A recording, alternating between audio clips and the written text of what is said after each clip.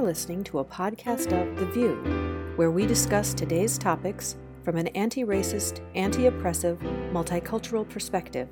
This podcast is brought to you by the Church of the Larger Fellowship. To subscribe, visit questformeaning.org or search for Church of the Larger Fellowship in the iTunes Store.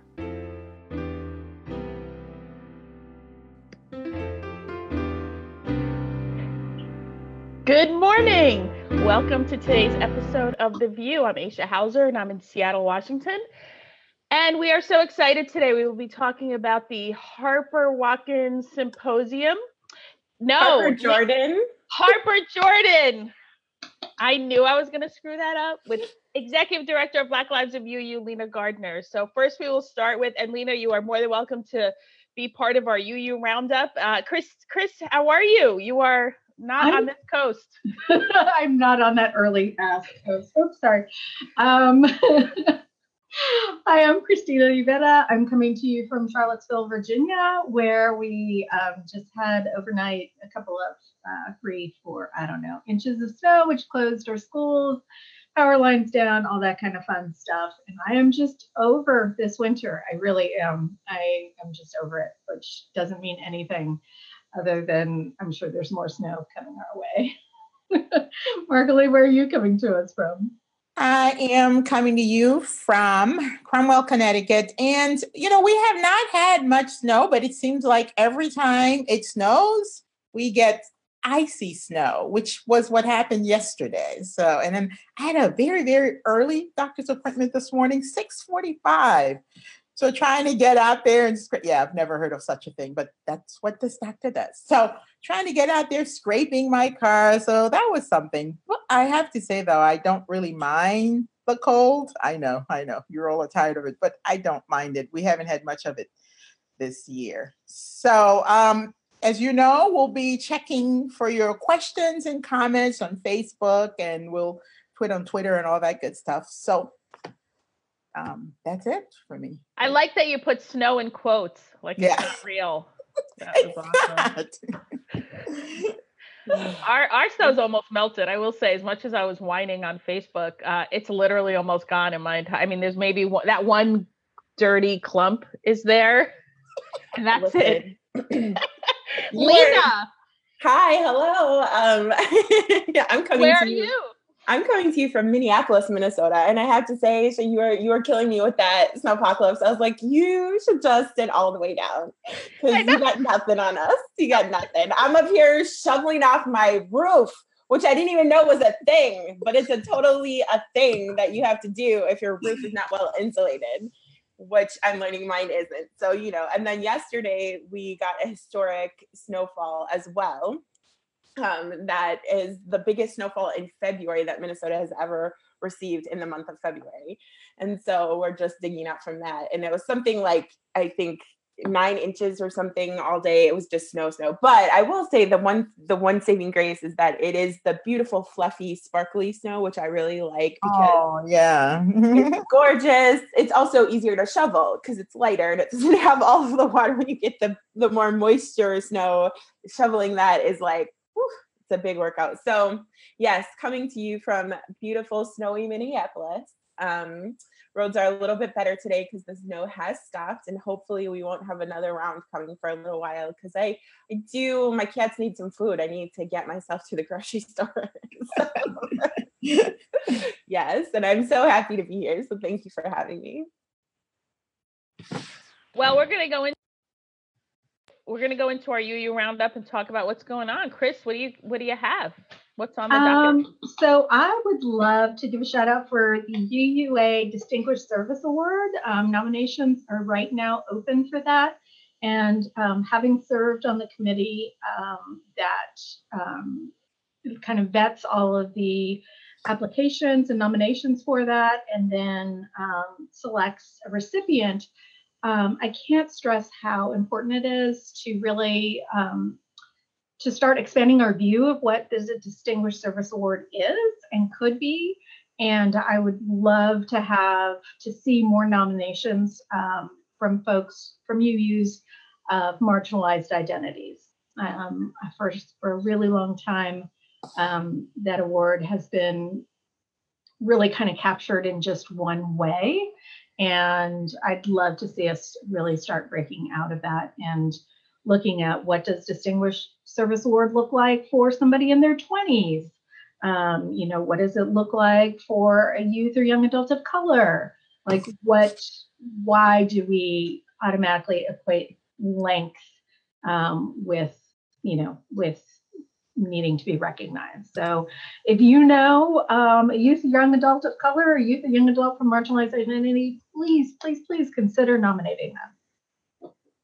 That's a great point, that you don't need to have served for 60 years to have impact. So we have quite a few folks in all ages, especially who are working hard in this faith, who hold a marginalized identity. So that's a great point. And the Angus McLean Award for Excellence in Religious Education, also the nominations are being solicited. Yeah. That's the word. It's early. I don't know words yet. So where do people go, Chris, the UUA website? How do you people can go to uua.org for both of those, and then just do a search for Distinguished Service Award or McLean Award. And I would just like to note that we have the current holder of the McLean Award winner right here on the VUU. Aisha Hauser was the recipient of that, and I fully expect to see you out there, with the crown and the. I have to give up my sash, so it's going to be like a hand. You asked me, is there a sash? I made one. So listen. You did. I'm owning it. No, I have this ginormous award, and when we got it, it's beautiful. And my daughter goes, "Did you get another master's?" I said, "How would I do that without telling you? I don't understand. Like, how would?" Yeah, my family's reaction was very funny. Like, wow, Mom, that's awesome and big. It is big. We go big on those. Or we go home, right? Anything else? Lena, Margaret, you have anything? No, I can't think of anything right now. So, Lena? So the other one I would mention is our very own Unitarian Universalist, Leslie Mack, was featured in Essence magazine, which is huge. Everybody should flip on over there to the website and take a look at it. It was a great, I really liked the take on, what is behind activism for activists. And I love that Leslie named her faith, as such an important part of the work that she does, and in that realm of how she came to it. And I loved some of the backstory that I didn't know about Leslie. So that was a lot of fun. And it kind of sparked a little bit of a discussion later on in the week about the inappropriateness of white women doing paid work around intersectionality. And that was kind of a couple of Facebook posts and threads that went on later on. I think it was just yesterday or the day before, just talking about, what does it mean to not have that as the way you go through life, but be asked to talk on that and give workshops and be paid to do work that is not part of, for white women, part of their lived experience.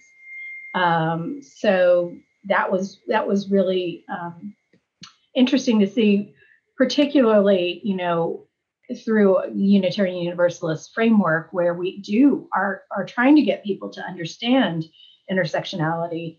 And, as often happens, white folks, when we're trying to get them to understand something and they think they understand it, then they think it's theirs to take it and do with what they want. So just a reminder for folks that not everything is yours to do something with that you think is appropriate. You really need to check yourself and check in and see where that came from, because like Leslie said, there's a Black woman who came up with that and is doing work on it, and it would be wonderful to support to come and do your workshop or your symposium or whatever.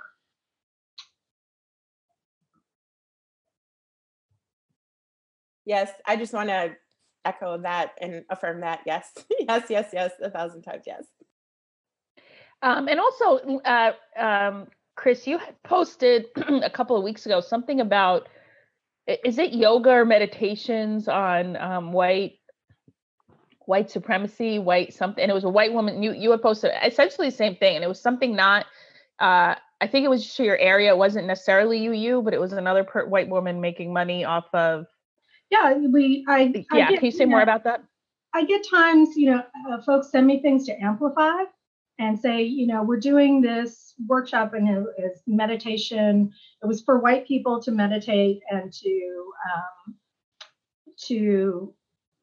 kind of come to grips with their internalized racism, and to, really dive into how they're perpetuating racism and do meditative work around that, contemplative work around that, which is awesome. And my question always is, if there's a fee involved in this, which there was, how is that money then going to be supporting women of color? Because if it's just an exercise in contemplating, your own internalized racism, and there's money being generated from this, then you are not making that work is, to me, not worthwhile.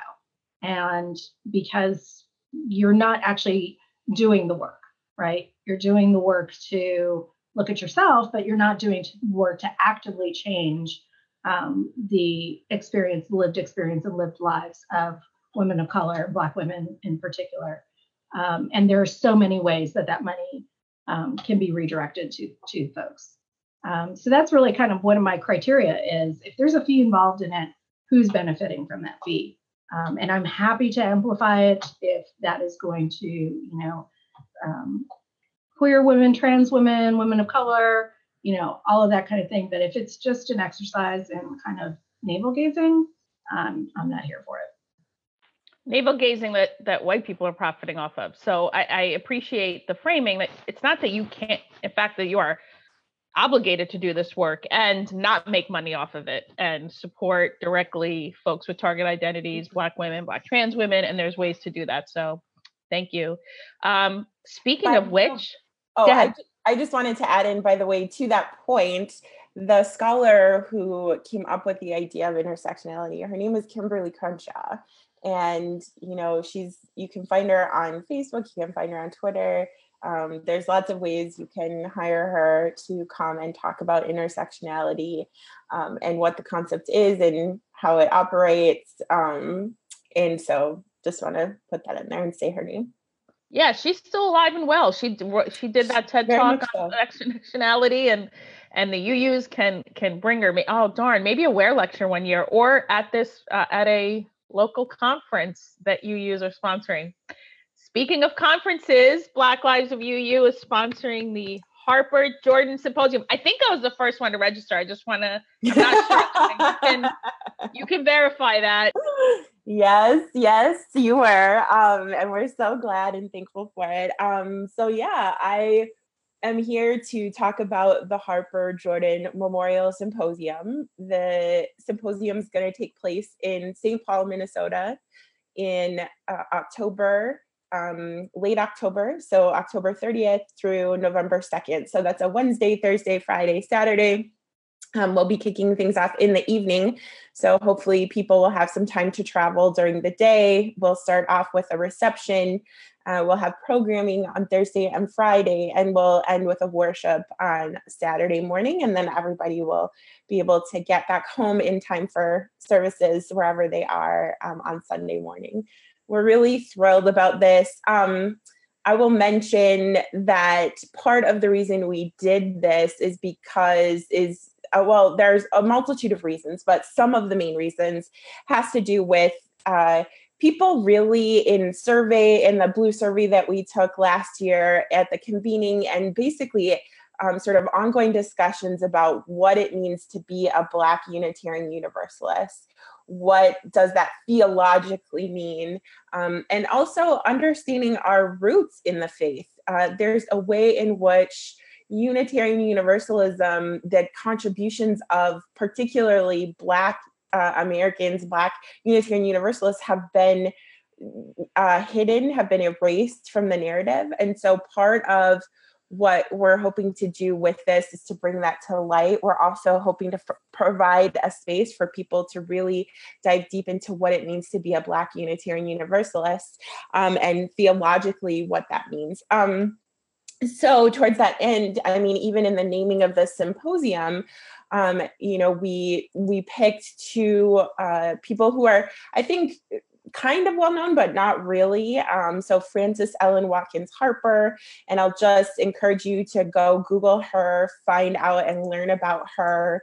And then Reverend Joseph Jordan, also just encourage you to Google him and find out about who he was.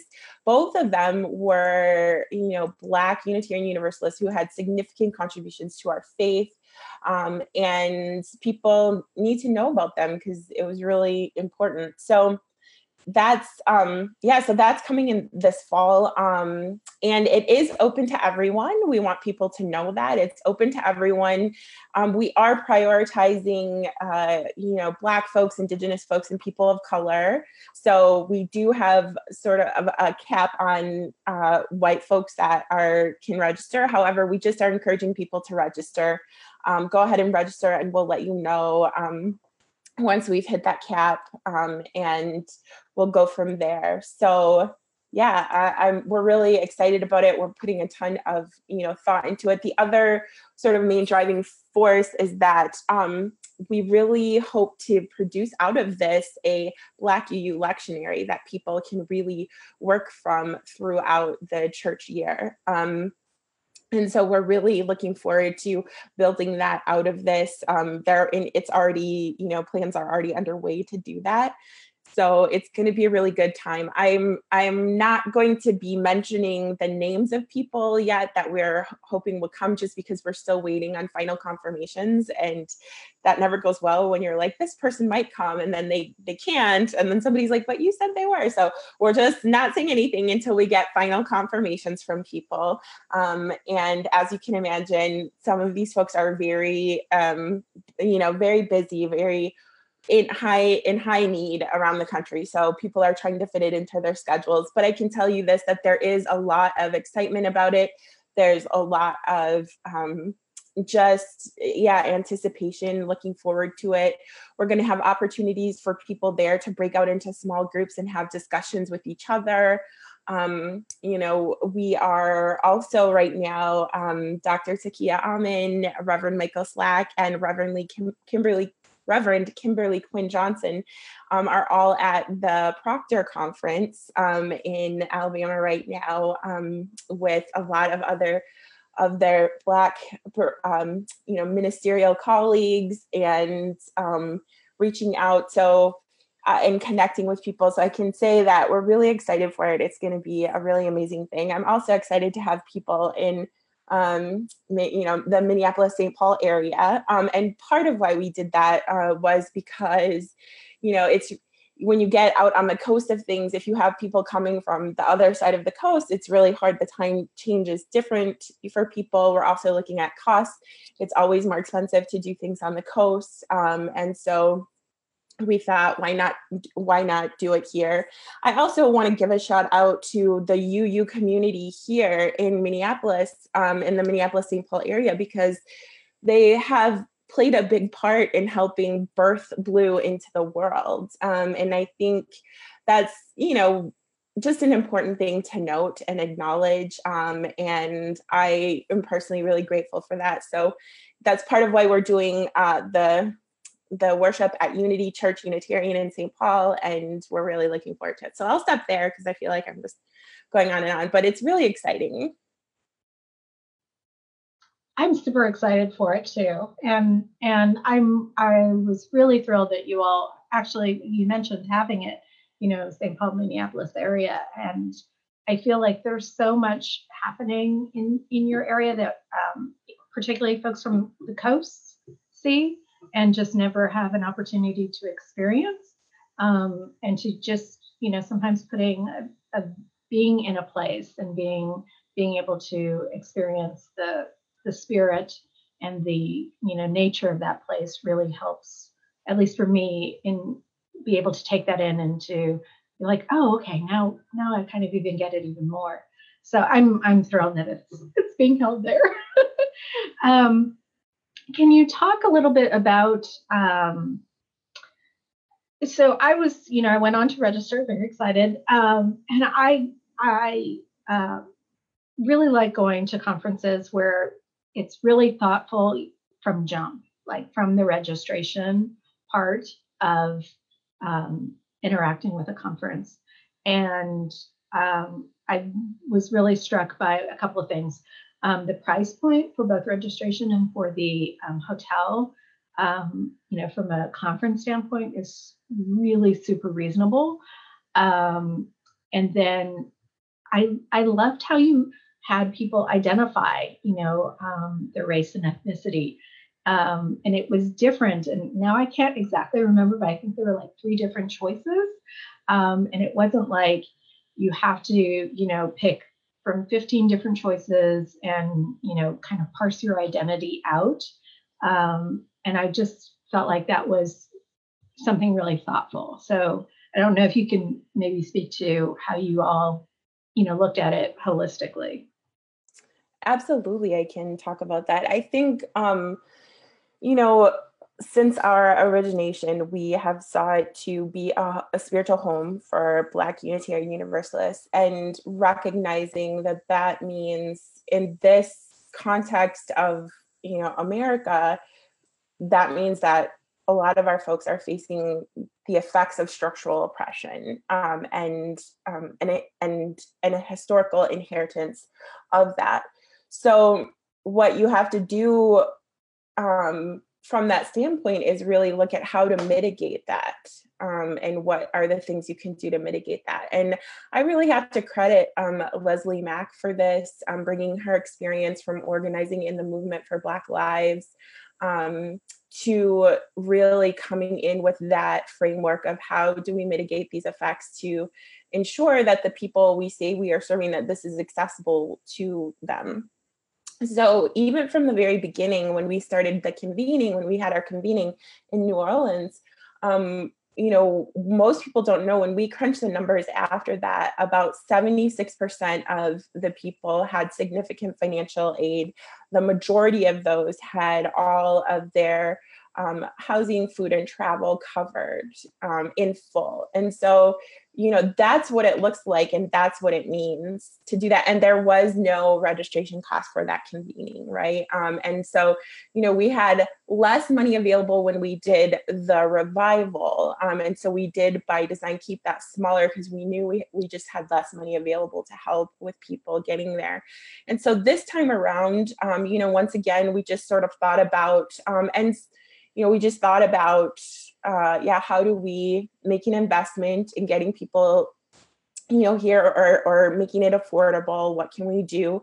So that looks like a sliding scale fee for registration, including an option of, I can't pay anything, which is really real for some people. Because the other thing that we recognize is, for a lot of folks too, this is taking time off of work, right? So you would be missing, that income. And so we're really trying to figure out ways to do that. I don't think it's perfect by any means yet, but we keep trying to make it better. So, one of the things that was really important to me that we did this time around was, I'm personally at a frustration point with this umbrella term people of color, because I'm watching the ways in which it invisibilizes the particular struggles of Black people in this country and the particular history of Indigenous people in this country, and in some terms globally, right? And so, and that's not to say that other people of color who immigrate here don't face different structural inequities, because they certainly do.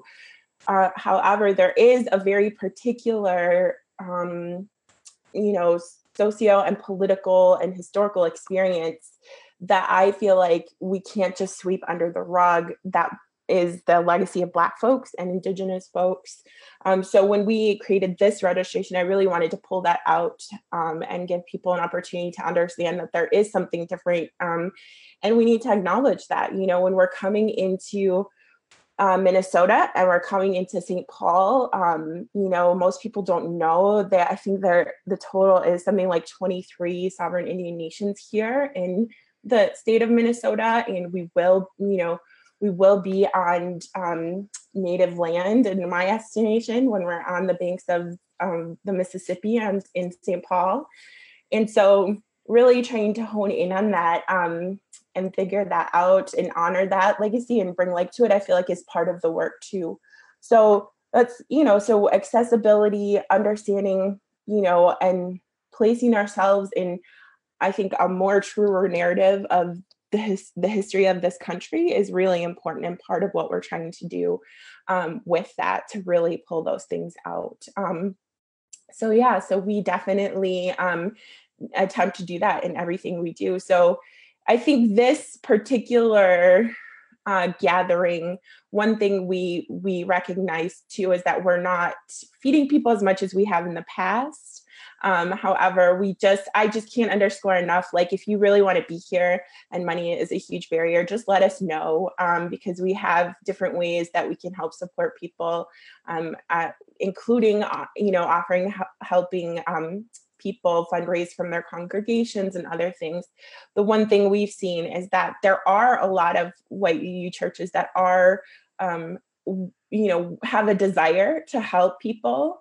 And then there's things that come with navigating that desire, right? And so how do we help people navigate these systems? People often want to see like a written out plan and all of these things. And so that's where we can really come in and help with the churches understand that if you want to give, you can just give. And also, there's no then coming back and demanding that person give you a report back of their experience, or, you're not entitled to that either. And so and that comes out of experience. We've had people where that has happened for our gatherings before.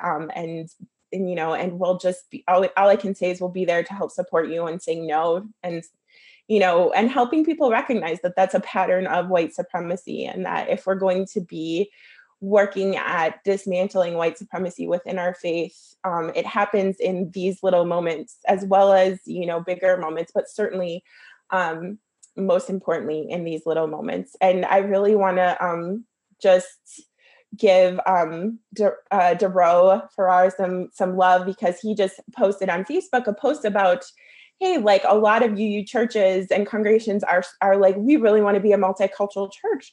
And like, one, let's question, like, is that a good end in and of itself? And then secondly, he was like, how about treating the people of color, Black folks and Indigenous folks you had there? How about treating them better? How about we start there? And I just can't underscore the importance of that enough. How about you start there? The people who are already there in your doors are not being treated well. And we know that. Certainly, people are here because theologically they're Unitarian Universalists. And this is something we hear time and time again in BLUU spaces, that, they're just not treated well. And so how can we start to see treating the people who are here already better and in a more loving way? I think that's a good place to start. So, yeah. So I also really appreciate the modeling BLUU is doing with all of this. It's like, this is how you do it, because there's always been this big question mark over folks' head, like, yeah, kind of shrugging of the shoulders. I'm like, no, you could. So your modeling of from kind of soup to nuts has been extraordinary. And the webinar that you did, it wasn't a webinar, it was a panel.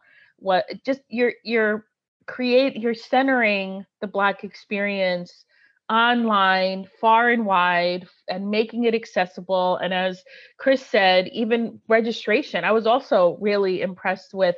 So that modeling is kind of speaking to Dero's point, is it's out there how to do it. Take care of the folks you already have and ask how to do this. Don't pretend it hasn't been done.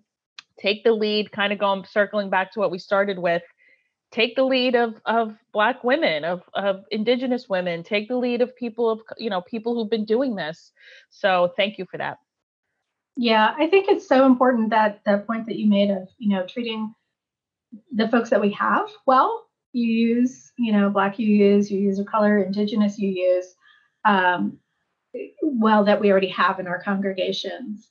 Finding Our Way Home, which is the gathering for religious professionals of color, is coming up in just about a month. And I always notice that in the 2 months leading up to Finding Our Way Home, there's a huge uptick in religious professionals of color just hurting and being hurt and just expressing, like, they're almost at their edge. They've taken as much as they can take, and they're just hanging on for Finding Our Way Home, because it's the one time of year that they'll be able to, gather with other religious professionals of color in order to, lay down those burdens and be refilled. But we're doing that from each other, and we're doing it in a way that, like you said, that sometimes, we have expectations from our congregations of the report back, because, maybe a congregation, sponsors that through your professional development fees and feels like, they have some kind of vested interest in that.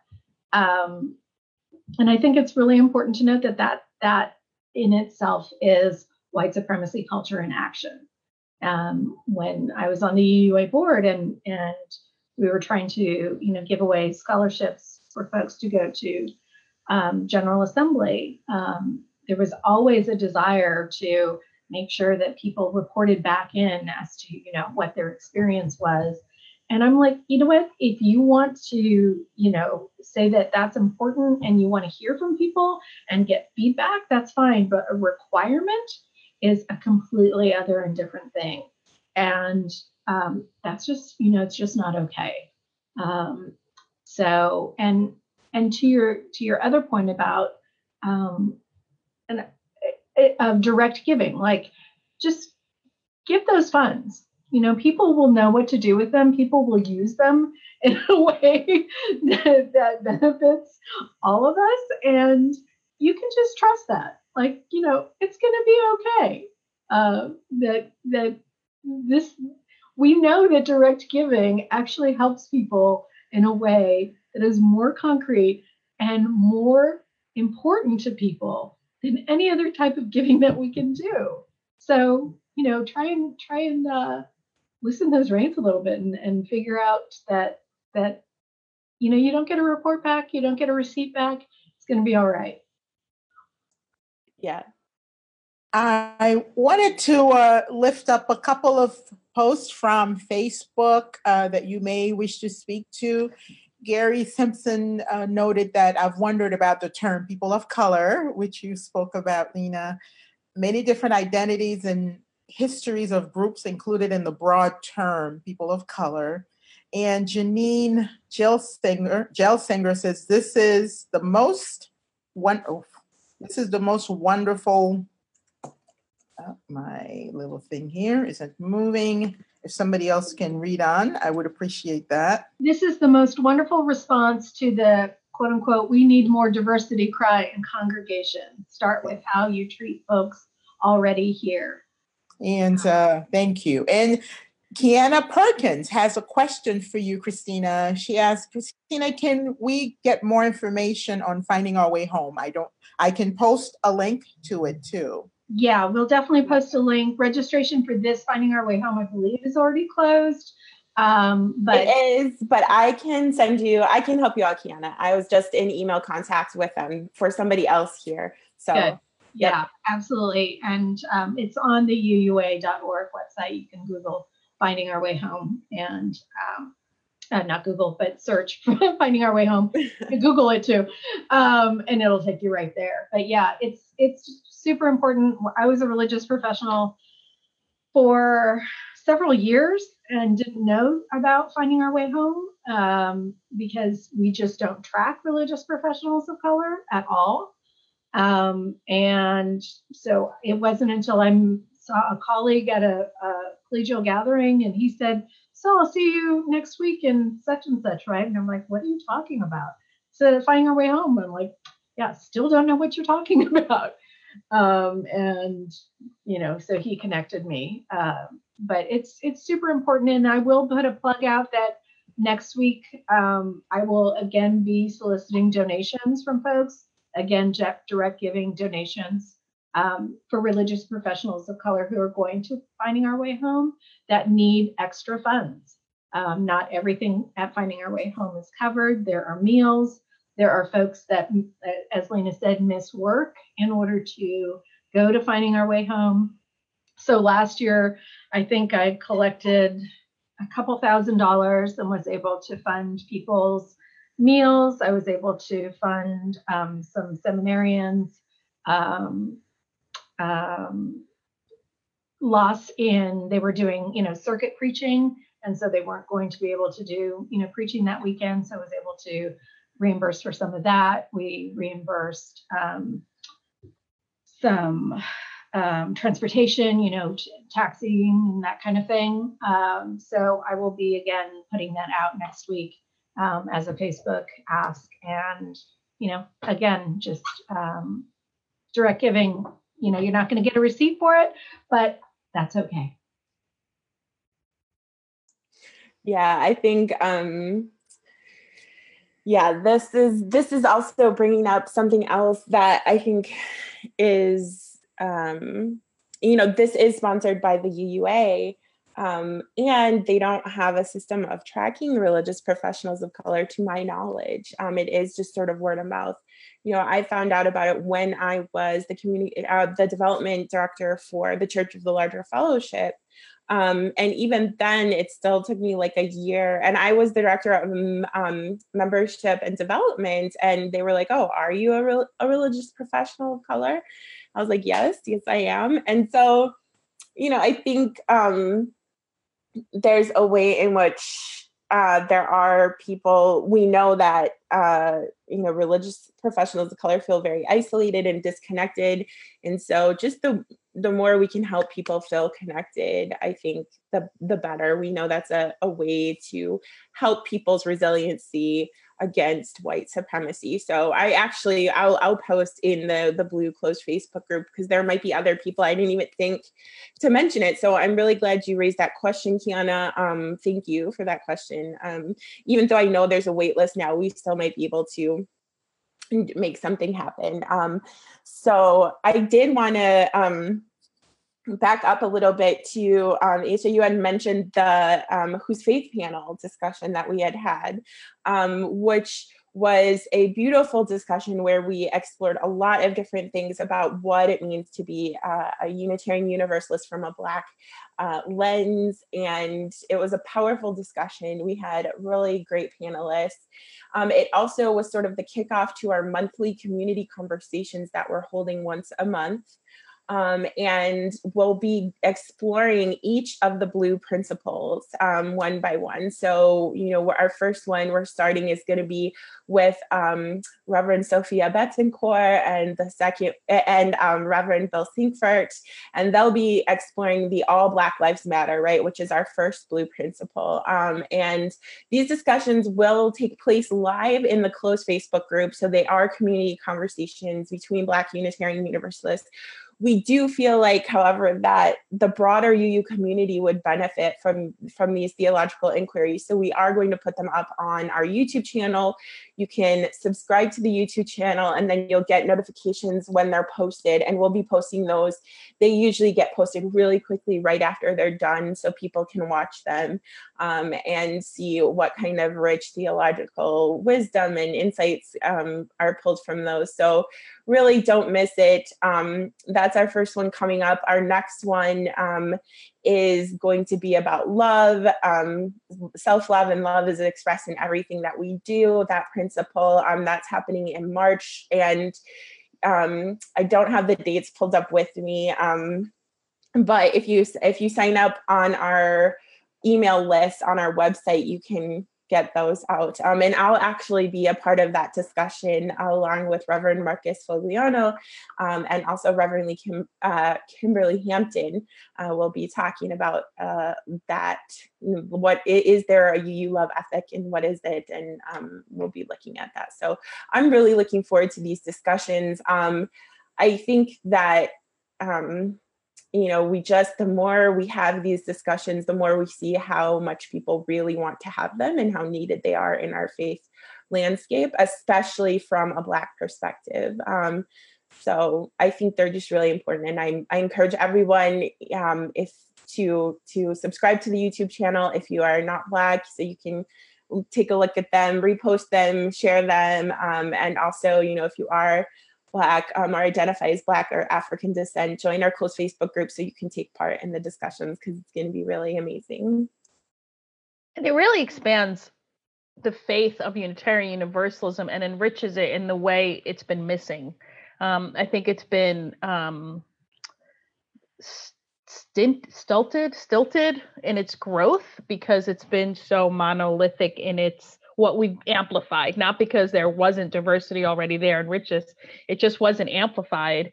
And I'm hoping that seminarians, two seminaries are taking note of decentering what has been centered. And so I did want to say that actually seminarians of color are being tracked, have always been, and that's why I think, and ministers of color, Finding Our Way Home is vastly majority ministers and seminarians. And so it's actually all the other professions, religious educators, musicians, social justice, folks who do the social justice ministries who aren't ordained. So that's also part of our system of who we center and why. We can get into that could be another theological panel.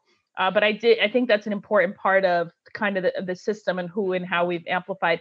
And it's no shade to ordained folks. The point is that what are we missing when we don't include not just other, but everyone who is contributing to the ministry of Unitarian Universalism.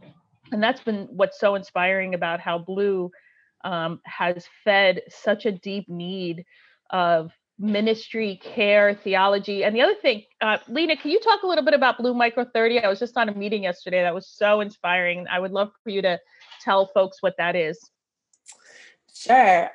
So BLUU Micro 30 is really, let me back up and talk about that. One of our core principles is about experimentation, and that we feel like trying new things, trying new models is vitally important, both as, a faith, as this fusion of faith and organizing, right? Part of that is that we feel like if we had the solutions, we wouldn't even need BLUU. We wouldn't even need to be doing this work. So let's be trying something new.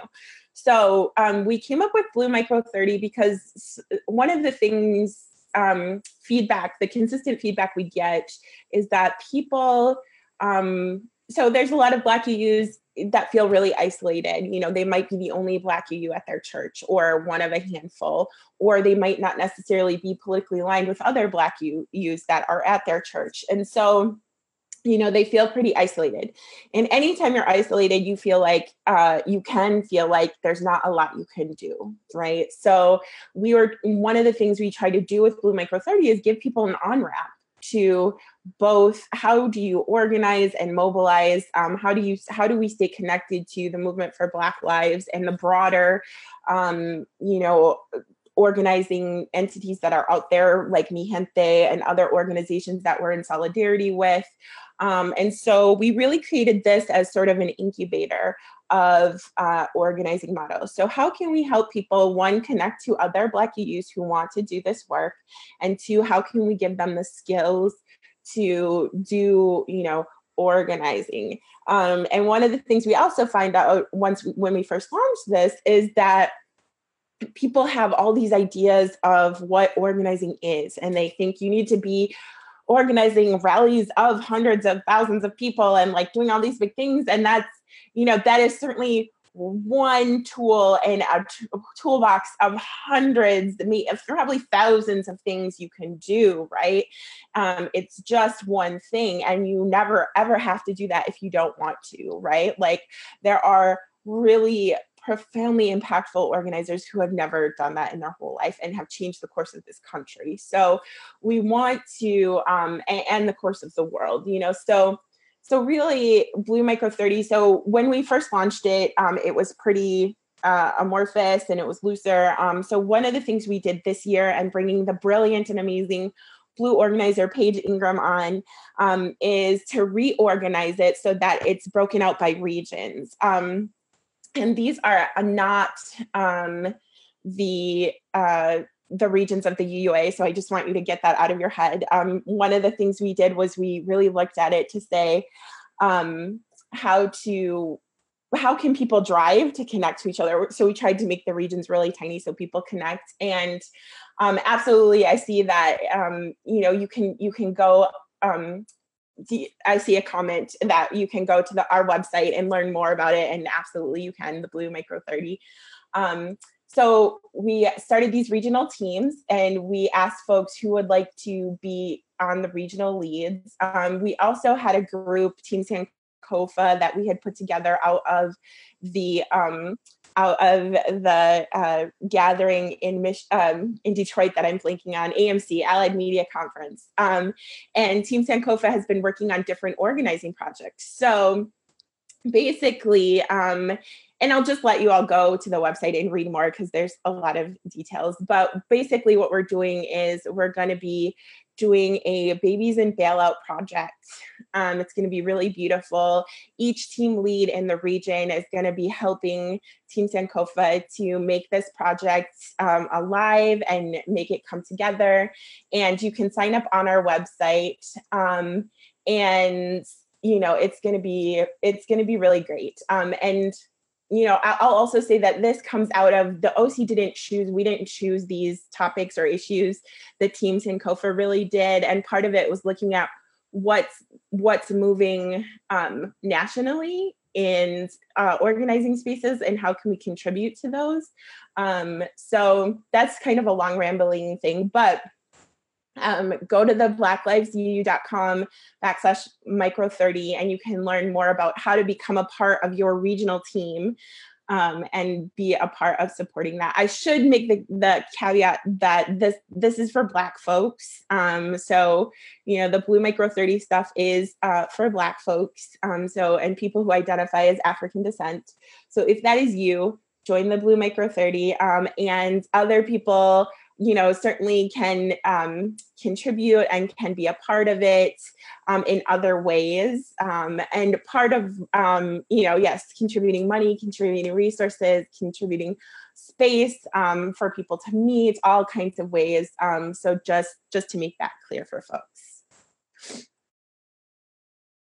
And I just want to add, I am one of the team leads for BLUU Micro 30. Really. Me too. Yeah. Oh, wonderful. And then so you talked about, I'm looking at posts from Facebook. We have a, slight pause here. So people did want to hear more about BLUU Micro 30, which you've talked about. And somebody also wanted you to speak on Thrive.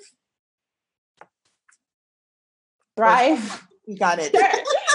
Well, we're not actually a part that much of Thrive. We certainly support. I believe that ministry is now led by Reverend Sarah Green, I think. And we have certainly done workshops with Thrive groups in the past. Myself and Dr. Takia Amin in particular, we've done different things. And Leslie Mack did a workshop with me too there. So Thrive. All I can say is. Go look on the UUA website, get in touch with Sarah Green, who is a beautiful, amazing soul, and find out more information there. But it's a program offered by the UUA, and we don't. Yeah, Thrive is so there's Thrive Youth and Thrive Young Adult. Thrive Youth is for youth of color, UU Youth of Color. Young Adult is for young adults of color. And I believe actually Thrive Youth is going to be in Minneapolis this summer, if I'm not mistaken. So yeah, shout out. Be on the lookout, Lena. Thanks for the heads up. Yeah, they're coming your way, I'm pretty sure. Because my kids were like, they've already been to Thrive, but they're like, maybe we should go again. They will. Let me just say, if it's in the summer, that Minneapolis is magical in the summer. I'm not kidding you. Everybody comes here and is like, oh, this is so great. I could live here. I'm like, yeah, but wait for the 6-month winter. But summer, 3 months, 2 months of summer, are magical. It makes it worth it. So, well, they picked the right time then, because they'll definitely be there. I do also just want to mention another way that people can get involved, that we will have more details coming out probably early next week at this point. But we are going to be doing a book study of James Cone, The Cross and the Lynching Tree. And we're really excited about that. It's going to be looking like between 6 and 8 week study. We're hoping to partner with Charlene Sinclair, who's amazing and studied with James Cone when he was still alive at Union Theological Seminary. And that is going to be an invitation to folks who identify as Black and as African descent. And it's going to be really great. So I just really want to just underscore that that's happening, and we'll find a way to make it so that it's helpful discussion for everyone. So yes. And I see. Go ahead, Christina. No, you go. I was just going to say, I see Leslie Mack is adding in and underscoring again, as I mentioned, that the Babies and Bailouts actions will have opportunities to ask for all people. So we'll just reiterate that point again. We probably can't reiterate it enough. Yeah. And that's actually along the lines of the point I wanted to make is, as a non-Black POC, there are lots of ways for us to participate, model, and lead how to support BLUU in activities that center Black Unitarian Universalists. And I think it's really important for us to be able to show up in our lane for that support and to be able to model it for non-Black POC. I think that, sometimes there's, in all of our experiences, we get excited, and white people get excited about what BLUU is doing, and like, we want to do that too. And I think sometimes on Black POC are like, yeah, we want to do that too. And it's really important for us to really think about how we can be excited and be supportive and recognize that it is not always our lane, and we can still be just as excited about what's going on in BLUU and be supportive and, amplify and provide resource if we're able to do that. But just that there's a lot of different ways to participate. Thank you for that, Christina. I think I would like to take that opportunity to touch on one other thing that I feel like is coming up, and it's a question of anti-Blackness within our faith, and it happens from all angles, not just from white folks in our faith, but also from other people of color in our faith. And there's a way in which somehow BLUU has become sort of, I don't want to say a dirty word, but people have all these like weird approaches to it, or they won't say it, or, and part of this is coming out of my experience. And, last year at Finding Our Way Home, where people would come up to me and say, we really support BLUU, but they would like whisper it. Like, I'm not kidding you, like whisper it and not say it publicly. And so I don't have any sort of proclamations for people necessarily about what that means. I mean, I certainly have thoughts, but I just want people to interrogate the reasons why they feel like they cannot wholeheartely, enthusiastically, and publicly support the work of BLUU that we're doing. I think the work, I think it's located in anti-Blackness, right? Sort of a lot of the work we are doing, all of it comes back down to the self-determination for Black folks. And certainly we're in close solidarity with other movements of other marginalized people. And that matters and makes a difference. And it's just disheartening to me to see this happening, even when I bring it up in churches. And, people, I'm like, well, are you telling your Black congregants about the opportunity of BLUU to join us, to join the closed Facebook group? And people are like, well, no, because, something. And I'm like, okay, what's this something? And they'll say, well, we don't have information. And I'll say, well, there's a lot of information on our website. You know, we know that the website could use a reorganization. We're working on it. And there's still a lot there. There's still a lot there. So, you know, I just want to encourage people to understand that this is sort of a function of anti-Blackness to be afraid of self-determined Black folks, to sort of say, you know, certainly there are some Black folks in the faith who say, I don't politically align with BLUU and I don't want to be a part of it. And like, that's perfectly okay. I would encourage folks not to let that be a reason to sort of wholeheartedly pull their support from BLUU. Like, how many, literally thousands of white UU organizations are there to serve, you know, the different white folks? It's just mind-blowing, you know, the things that happen. So I think that's a part of it, the support piece. And so I just really encourage people to ask that question. You know, there's this little, you know, sort of hard knot that people can feel around it. I think it's centered in anti-Blackness. And I hope that we can start to shift away from that and really start to embrace, you know, supporting the self-determination of us as an organization and of us as an entity in Unitarian Universalism. And, you know, with that, I really want to segue into what I think is really good, exciting news that, you know, as of January 1st, BLUU, we took some big strides towards our independence. Most people don't know, like, on the organizational side of things, we are technically a fiscally sponsored project of the UUA. And I will just say I have been so grateful to particularly Tim Brennan at the UUA, Mary Catherine Moore when she was still there. Now she's over at the UUSC. But for their support in organizationally helping us build a good foundation from which to start BLUU, right? Because you could throw money, because a lot of organizations this has happened to, people have been like, here's all the money. We're not going to teach you or necessarily support you with the infrastructure to be able to really use that money, you know, in effective ways. And then people, you know, struggle more. And it's like, you know, that didn't happen to us because we were really set up in a supportive way. So we are making strides towards our independence. We have taken over our payroll. We've taken over our, you know, and this is sort of the nerdy administration stuff, but I want folks to see that this is also, you know, really part of our experimentation too, because we are still committed to a collective leadership style. We're still committed to doing this, even though we do have, you know, this capitalistic, litigious society by which we have to comply.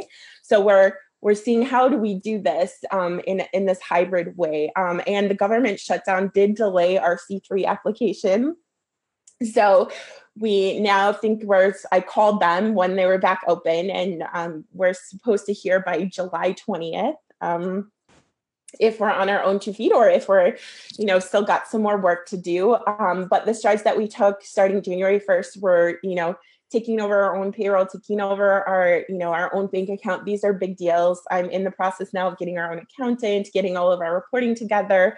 We just launched the financial transparency group in the fall. That group of individuals is phenomenal. So let me just sing their praises. You can go on our website and figure out who's on there, but let me just tell you that group is a phenomenal group. And I just can't say enough about us taking these steps and getting BLUU to a really good starting place organizationally. It's in process and it's happening. So. And I don't want to lose, Leslie Mack has a couple of comments that are important. Distrust of Black organizing that you haven't had any direct experience with is always rooted in anti-Blackness, and many communities of faith are dealing with similar issues of reactions to Black people demanding their own space and self-determination. Amen. I've heard the same kind of whispering about BLUU, and unfortunately, it's not puzzling, but it's puzzling when it comes, especially from folks that I frankly expect better from. And I kind of tell them that. I'm like, no, I don't want to hear it. If you know, this is an important ministry to people who just simply have been ignored. And so exactly what Leslie said, it's self-determination. So woohoo, Leslie says, I want to lift up the blood, sweat, and tears Lena has done on this part of BLUU. Lena, Yes, Lena. We're getting you a stash.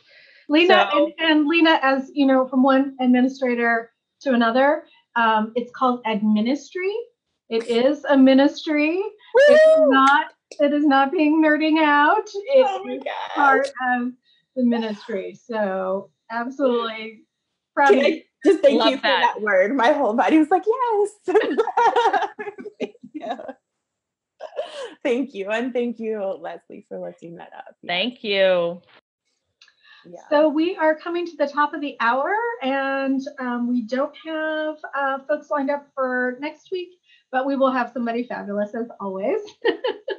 And we are excited, so excited and so grateful, Lena, for you coming out and talking with us. And you know, whenever we can have BLUU on and talk more about what y'all are doing, and getting people to really examine their support for BLUU, we're here for it. So thank you so much for being Amen. Thank you. We love you. Yes, thank you for having me. I love you all too.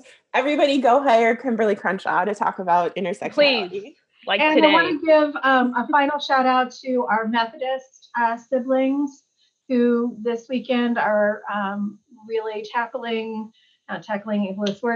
really coming to grips with what it means to be LGBTQ in their community, and our hearts and prayers are with them. Thanks for joining us, everyone, and take care.